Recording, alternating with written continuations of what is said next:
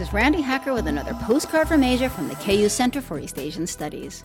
North Korea has a long-standing and deeply rooted feeling of distrust in, well, pretty much the rest of the world.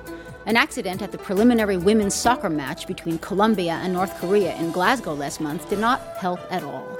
Before the teams took to the field, the national flags were displayed on the jumbotron. Pretty standard, except, oops, they showed the South Korean flag instead of the North Korean flag. The North Korean team was understandably upset, and the kickoff was delayed for more than an hour. The National Olympic Committee apologized, and the North Koreans went on to win 2-0. Where the North Koreans suspected a deliberate slight, a chain of British opticians saw a marketing op and added the blunder to an ongoing ad campaign featuring embarrassing moments of mistaken identity with the tagline, "Should have gone to Specsavers." Oh, say can you see? From the KU Center for East Asian Studies, I'm Randi Hacker. Wish you were here.